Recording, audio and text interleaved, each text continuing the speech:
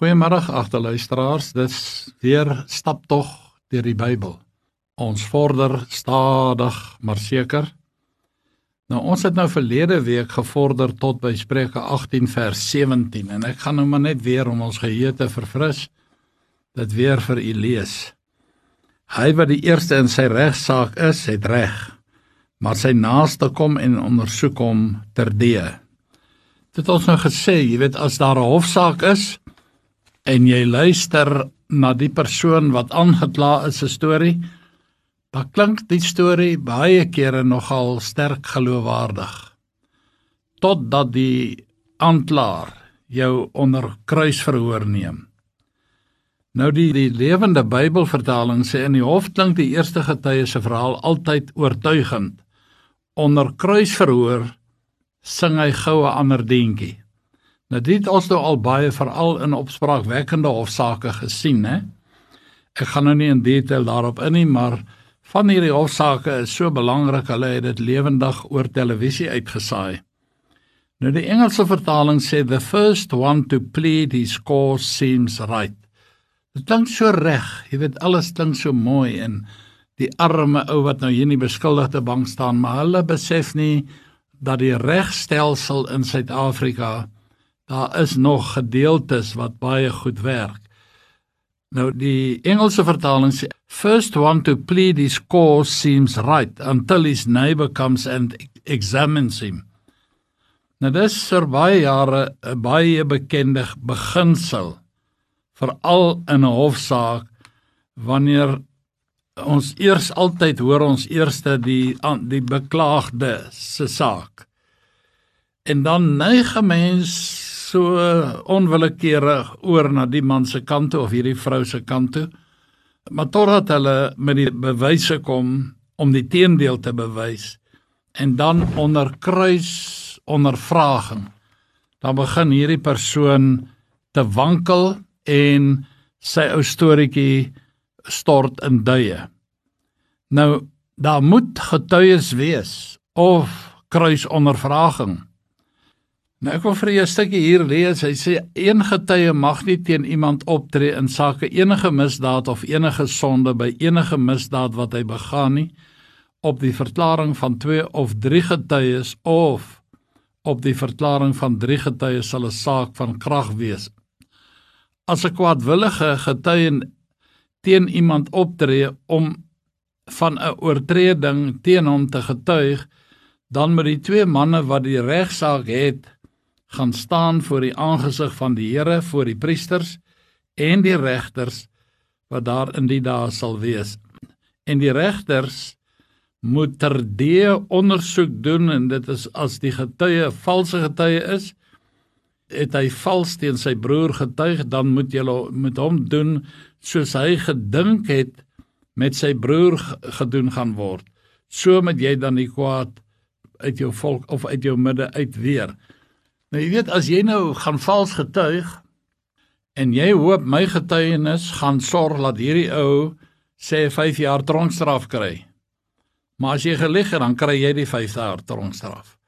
En dit is vir my 'n baie goeie reëling om te maak.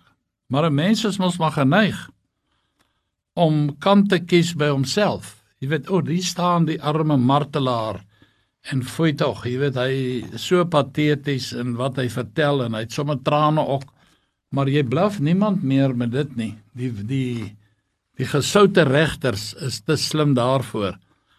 Nou ek wil vir u hoofstuk 17 vers 20 lees. Wie verkeerd van hart is, vind die goeie nie, en hy wat vals is met sy tong, val in die ongeluk. Soos jy vals getuig, gaan die ding op jou kop neerkom. So eenvoudig is dit. Nou in Spreuke 18 vers 18, wil ek vir u ook eers net die ou vertaling lees. Spreuke 18 vers 18 sê, die lot laat die geskille ophou en maak sterkes uitmekaar. Nou hierdie is ook 'n metode gewees om geskille op te los. Ek lees die lewende vertaling, die nuwe lewende vertaling sê, partykeer moet 'n tussenganger 'n saak tussen mense besleg. As sy beslissing aanvaar word, kom daar vrede tussen die stryders. En dan die Engelse vertaling sê casting lots causes contentions to cease. Dus hierdie stryery hou nou op. And keeps the mighty apart. Jy hou hulle uit mekaar. Dit is soos twee hoenderhane wat beklei. As jy sien nee, wat hierdie een gaan doodgeskop word, haal jy hom uit die hok uit.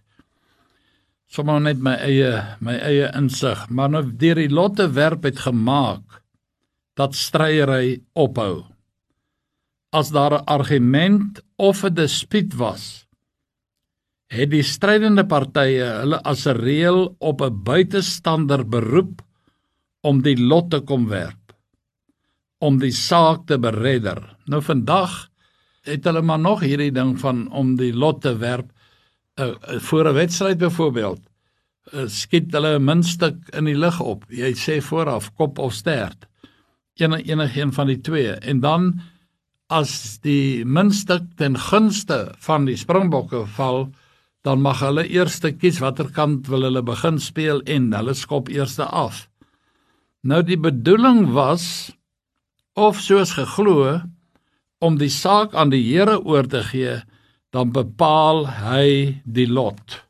God bepaal dan, so het hulle geglo, dat hoe daardie lot, of daardie muntstuk, of wat hulle ook al gebruik het, die Here bepaal hoe hy gaan val.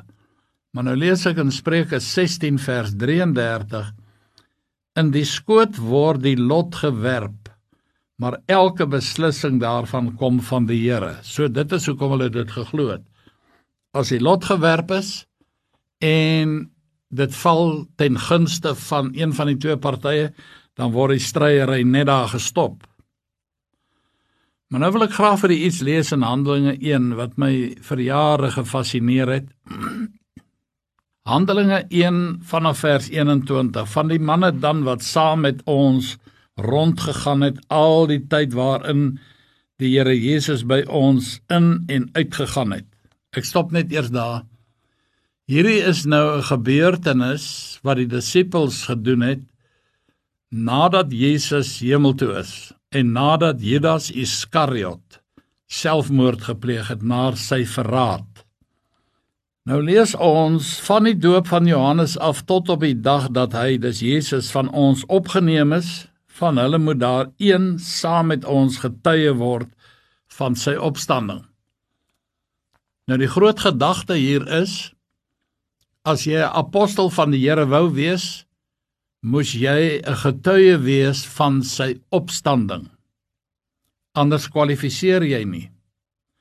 Nou hierdie twee manne wat hulle toe aanbeveel, ons moet kies tussen hierdie twee, het lank saam met die disippels en Jesus rondbeweeg. So hulle het sy bewegings geken, en hulle het ook gesien dat hy opgestaan het uit die dood. En hulle het toe voorgestel Josef, wat genoem is Barsabas, met die bynaam van Justus, en dan Matthias, die twee manne.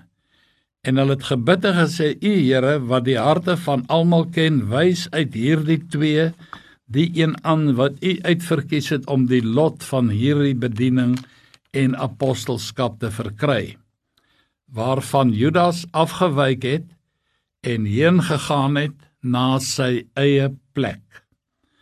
Nou, hy is verdoemenis toe. Toe werp hulle die lot, en die lot het op Matthias geval, en hy is gekies om saam met die 11 apostels diens te doen. Maar weet wat, die Here Jesus het ander planne gehad. Ons weet, hulle het gebid, maar hulle het seker nie goed genoeg geluister nie, want die Here Jesus het 'n ander plan gehad om daardie vakature te vul wat gelos is toe Judas Iskariot uit die 12 uit is. Hy het gaan selfmoord pleeg toe hy ontmasker is vir die bedrog. Nou gaan ek vir jou 'n gedeelte lees. Onthou, so stap tog deur die Bybel. Ons hardloop nie deur die Bybel nie. Nou ons lees nou in Handelinge 9 vers 1, maar Saulus, wat nog dreiging en moord geblaas het teen die disippels van die Here, het na die hoëpriester gegaan en van hom briewe gevra aan die sinagoges in Damaskus, sodat as hy mense sou vind wat van die weg was, weg met 'n hoofletter. Nou dit is Jesus se, kom ons noem sy gemeente, was die weg. Manne sowel as vroue, hy hulle geboeid na Jerusalem kon bring, en toe hy op reis was naby Damaskus, kom omstraal hom 'n skielike lig van die hemel af, en hy val op die grond en hy hoor 'n stem wat vir hom sê, Saul, Saul, waarom vervolg jy my? Ek wil net terloops noem in hoofstuk 26 vers 14 het Jesus met hom in Hebreëus gepraat. En hy sê, wie is u, Here? En die Here antwoord, ek is Jesus wat jy vervolg. Dit is hard vir jou om teen die prikkels te skop. En terwyl hy bewe en verbaas was, sê hy, Here, wat wil jy moet ek doen? En die Here antwoord hom, staan op, gaan na die stad en dit sal jou gesê word wat jy moet doen. En die manne wat saam met hom op pad was, het spraakloos gestaan, terwyl hulle wel die stem hoor, maar niemand sien nie. Toe staan Saulus op van die grond af, en alhoewel sy oë oop was, het hy niemand gesien nie.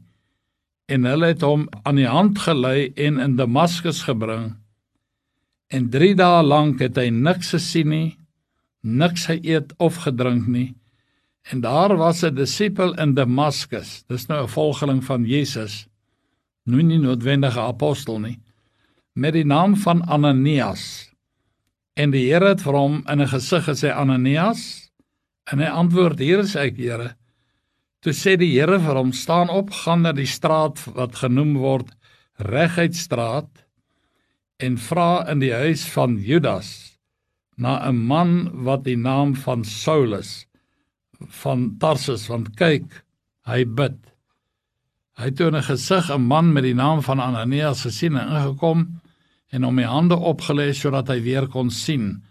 Maar Ananias antwoord, Here, ek het van hierdie mense aangaande hierdie man gehoor, hoeveel kwaad hy die heiliges in Jerusalem aandoen, en hy het hier vol mag van die owerpriester om almal te boei wat u naam aanroep. Maar die Here sê vir hom, gaan, want hy is vir my 'n uitverkore werktuig om my naam uit te dra, voor nasies en konings en die kinders van Israel, want ek sal hom toon hoeveel hy vir my naam moet ly. So toe die Here hier met Saulus, hy word toe Paulus, het hy 'n afspraak gehad. Nou lees ons vir die vanaf vers 24. En hulle plan het aan Saulus bekend geword en hulle die poorte dag en nag bewaak, dat hulle hom kom ombring, maar die disippels het hom geneem en in die nag deur die muur neergelaat, deur hom in 'n mandjie te laat sak. En toe Saulus in Jerusalem aankom, het hy probeer om by die disippels aan te sluit, maar almal was vir hom bang, omdat hulle nie geglo het dat hy 'n disipel was nie. Hulle kon nie glo dat hy tot bekering gekom het nie. Nou lees ons verder, maar Barnabas het hom geneem en na die apostels gebring, en hulle vertel hoe hy op die pad die Here gesien het, en dat hy met hom gespreek het, en hoe hy in Damaskus vrymoediglik in die naam van Jesus gespreek het. Hy het saam met hulle in en uitgegaan in Jerusalem en vrymoediglik gespreek in die naam van Jesus Christus, ook met Grieks sprekende Jode gepraat en gerede twis, maar hulle het probeer om hom dood te maak. Nou dit is toe nou Barnabas wat hom ontferm het oor Paulus, en hy neem hom toe na die disippels toe. Hy gaan toe saam met hom en hy sê, hoor hierso, hierdie man is eg, hy het waarlik tot bekering gekom, julle kan hom met vrymoedigheid in julle groep opneem. Nou lees ek vir u in Handelinge 4 vers 36. En Joses, wie se bynaam onder die apostels Barnabas was as dit vertaal word beteken seun van vertroosting, 'n Lewiet van geboorte uit Siprus. Barnabas was 'n mens. Toe hy sien dat Paulus gaan nie opgeneem word in die groep nie, het hy hom oor hierdie man ontferm. En dit het gemaak dat hy aanvaar is in die groep van 12. Jy weet, dit is maar so, as ons miskien, jy weet, baie Christene, hulle voel niks vir iemand wat uitgeskop is, of nie vertrou word nie, of wat ook al. En daar is nie 'n beter getuienis, of 'n getuigskrif, as wanneer jy persoonlik, met die persoon wat verguis word en vervolg word, by hom gaan standpunt inneem, soos Barnabas. Onthou, hy moes daarom bekend gewees het by die disippels, hulle sal nie sommer enige ou se woord aanvaar nie. Maar sy naam beteken ook seun van vertroosting, en hy het saam met hom gegaan, as 'n getuienis, en vir hulle gesê, hoor hierso, julle kan hom vertrou, hy het waarlik by die Here uitgekom. En dan lees ons in Spreuke hoofstuk 18, die 19de vers. 'n broer teen wie oortree is erger as 'n sterk stad, en geskille is soos die grendel van 'n paleis. Nou ons lees dit in die boodskapvertaling, iemand wat in 'n rusie seer gekry het, onttrek hom aan ander. Tussen hom en hulle is daar 'n ysterhek. A brother offended is harder to win than a strong city, and contentions are like the bars of a castle, 'n ysterhek, hierdie ysterpoorte. Daardie persoon wat seer gekry het, hy onttrek hom, hy is glad nie toeganklik nie. Hy voel verbitterd, hulle voel afgehaal, hulle voel verraai, noem maar al die woorde op. Daar's 'n prys te betaal om 'n broeder wat beledig is, om so 'n mens weer terug te wen tot vriendskap en samewerking. Dis moeilik, vriende, dis baie moeiliker as wat ons kan dink. Daarom moet ons altyd so versigtig wees, en ons moet dit vermy so ver ons kan, om 'n broeder, 'n mede-Christen, seer te maak of te beledig, met tonge wat soms vinniger werk as wat die brein werk. Ek weet daar's mense wat vreeslik fyngevoelig is. Jy kan met die geringste ou dingetjie, net 'n onskuldige opmerking, dan voel hulle nou beledig. En dan sê hulle, jy het aanstoot gegee. Dan sê ek, nee, ek dink dit was 'n raakstoot. Want soms is dit ietsie wat die persoon moes hoor, fyngevoelig of te not, maar mense is te bang, hulle loop op eiers as hulle naby so 'n mens kom. Hoe nader die verhouding is, wat nou seer gekry het, hoe groter en hoe dieper is die kloof wat geslaan word. En weet jy, vriende, vriendskap is vir my soos 'n tou, en as daai tou gebreek het, dan is daar verwydering. En om 'n tou weer behoorlik te las, is nie maklik nie. Die maklikste is eintlik om maar om met 'n knoop weer te las aan mekaar. Maar weer dan sit daai knoets daar, daai knop sit altyd in daai tou. Dit sal altyd 'n seer plekkie wees. Nou is dit so ongelukkig met sekere mense, hulle begin stomstype te kry, of stomstreke uit te haal. Hulle praat nie. En jy weet, dit is vir my soos 'n landmyn wat begrawe is. En dan jare later trap iemand daar die landmyn af. Dan is dit 'n ewige ontploffing en weer 'n groot rusie van vooraf. Mure van vervreemding kan in 'n oomblik opgerig word en kan jou jare indien ooit weer neem om daardie muur van verwydering af te breek. Chrysostomos het gesê, sorg dat jy net een vyand het, en die vyand is die duiwel. Jy hoef nie met hom vrede te maak nie. Nou, Chrysostomos is 'n baie interessante persoon. Hy was 'n bekende en 'n baie geliefde kerkvader in die jare 349 tot 407 na Christus. Hy was die aartsbiskop van Konstantinopel. Hy is genoem Chrysostomos bloot omdat dit beteken die man met goud in sy mond. As hy gepraat het, was dit so suiwer goud wat na jou toe kom. Hy was 'n diep geestelike mens en het baie oulike sê goed gehad, en een van hulle is, jy hoef nie met die duiwel vrede te hou nie. As die duiwel vir jou kwaad is, so be it, los hom uit. Dan kom ons nou by hierdie broer en suster, jy weet wat nou, sê maar, hulle het so 'n bietjie kwaad geraak vir mekaar. Dan sê Romeine 12 vers 18 vir ons, vergeld niemand kwaad vir kwaad nie, bedink wat goed is vir alle mense, en hoor nou, as dit moontlik is, sover as dit van julle afhang, leef in vrede met alle mense. Ek sê nie ons moet in vyandskap leef vir die res van ons lewe nie.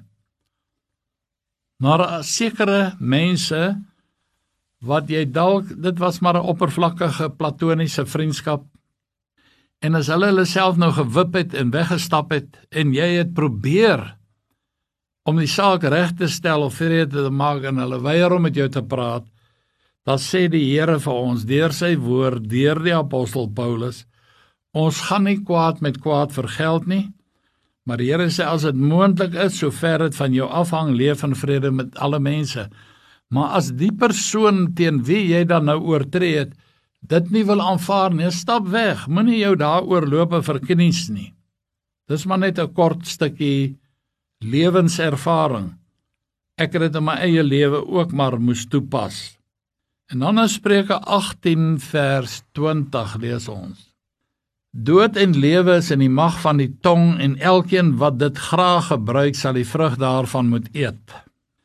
En dan lees ons in die Lewende Bybel, die boodskapvertaling, woorde moet tot dade lei, baie praat sonder resultate is frustrerend. Nou, hierdie groot gedagte, ek gaan nog net die Engels vir u lees, a man's stomach shall be satisfied from the fruit of his mouth. From the produce of his lips he shall be filled. Nou, sommige mense se maag sal versadig word deur die vrug van sy mond. Nou, ek weet ons weet jy kan nie woorde eet nie. Maar ek glo hierdie mense is, sy mond maak dat hy kos op die tafel kan sit. Hy kan mense versadig, en wat beteken dit? Byvoorbeeld, hy is 'n verkoopsman of 'n verkoopsvrou, of is dalk 'n prokureur, of 'n advokaat, wat deur woorde sy kos verdien, sy brood verdien, en vir sy gesin kan sorg. Nou hierdie spreek dwing jou om ook te dink aan wat jy met jou mond aan die ander wat jy uitgedeel het, voordelig of nadelig. Pas op dat die goed nie op jou terug spring nie, weerkaats nie. Wanneer mense wat aan die ontvangkant van jou woorde was, gaan ook in 'n stadium dit begin uitdeel, ook woorde uitdeel, en jy gaan jou woorde moet sluk as dit onwaar was. Wees versigtig. Die boek Spreuke praat geweldig baie van die beheer van jou tong. En dan lees ons in Spreuke 18 vers 21 hierdie woorde, die dood en lewe is in die mag van die tong, en elkeen wat dit graag gebruik, sal die vrug daarvan eet. Death and life are in the power of the tongue, and those who love it will eat the fruit. Nou, ons het elke dag, is ons omring deur woorde. Jy weet, daar word gereken, ek het dit maar gelees op Google, vriende. Hulle sê die gemiddelde persoon gebruik soveel as 60.000 woorde per dag. En dit is gelykstaande aan 'n boek met 60 bladsye. Woorde is algemeen. Woorde is oral. Jy weet, al is dit nie vir jou of veronderstel om het te hoor nie, maar jy kan maar soms nie help as jy in 'n tou staan om by 'n kasregister uit te kom en mense praat met mekaar, party beklei sommer daar met mekaar. Jy kan nie help as jy woorde hoor wat jy nie veronderstel was om te hoor nie. Maar in kort is dit net, woorde is so algemeen, en woorde wat uitgespreek en woorde wat jy nie hoor nie, maar wat jy tog in jou gedagtes gedink het, dit beteken nie, woorde is nie belangrik nie, vriende. Die feit is, volgens die Bybel, ons moet ons woorde tel. Woorde maak saak. Spreuke 18 vers 21 is toch baie duidelik, waar hy sê, dood en lewe is in die mag van die tong, en elkeen wat dit graag gebruik, sal die vrug daarvan eet. Jy moet onthou, Salomo het hierdie goeders geskryf, en hy het baie lewenservaring gehad. So maklik vergeet ons die waarde van woorde. Onthou, dis nie net die woorde wat ons sê, wat tel nie, maar ook diegene wat daarna moet luister. Terloops, jy weet, die krag van die woorde word nie bepaal, of is nie gebaseer, of daardie woorde wat gesê word, waar is, of nie waar is nie. Onwaar woorde het dieselfde krag, en kan mense se lewens, jy kan hom nou miskien nie fisies doodmaak nie, maar jy kan hom binnekant vermoor, en dit is 'n kwessie van dood en lewe wat opgesluit is in jou tong. Daar is krag in woorde. Daarom gebruik God woorde om te skep. Sy woorde het skepende krag. Lees maar Genesis 1. En God het gesê, laat daar lig wees, en daar was lig, ensovoorts. God gebruik woorde om te skep. Satan kan woorde gebruik om te vernietig. En hy is die leenaar van die begin af, sê Johannes 8 vers 44. En as jy duiweltaal begin praat, dan vernietig jy mense binnekant. Baie van ons besef nie, dat daar lewe is in die woorde wat ons sê. As ons wil sien hoe die beloftes van God in ons lewe begin manifesteer, sal ons woorde van geloof moet spreek. En dadelik wil ek sê, dis nie 'n kwessie van name it en claim it nie. Dis 'n dwaling. Maar weer die Israeliete het woorde van ongeloof gespreek, en min wetende het God hulle op hulle woord geneem. Ons ken die verhaal, ek wil net 'n stukkie daarvan lees, in Numeri 14 vers 2 en 3. Toe het die hele vergadering uitgeroep, en het hulle stem verhef, en die volk het die nag geween, en al die kinders van Israel het gemurmureer teen Moses en teen Aaron, en die hele vergadering het aan hom gesê, ag, as ons maar in Egipteland gesterf het, of as ons maar hier in die woestyn gesterf het. Dit gaan toe die 12 verspieders ingestuur is om die land te gaan bespied. Toe kom hulle terug met 'n negatiewe verslag. Net 2, Josua en Caleb, het 'n positiewe berig gebring. En toe vonnis die Here hulle daar. Hulle het hier gesê, ag, het ons maar in die woestyn gesterf. Toe sê die Here, julle gaan dit kry. En toe het hulle 40 jaar in die woestyn rondgeswerf, en hulle het uitgesterf, daai hele geslag wat uitgetrek het. God seën nie, ons praat weer.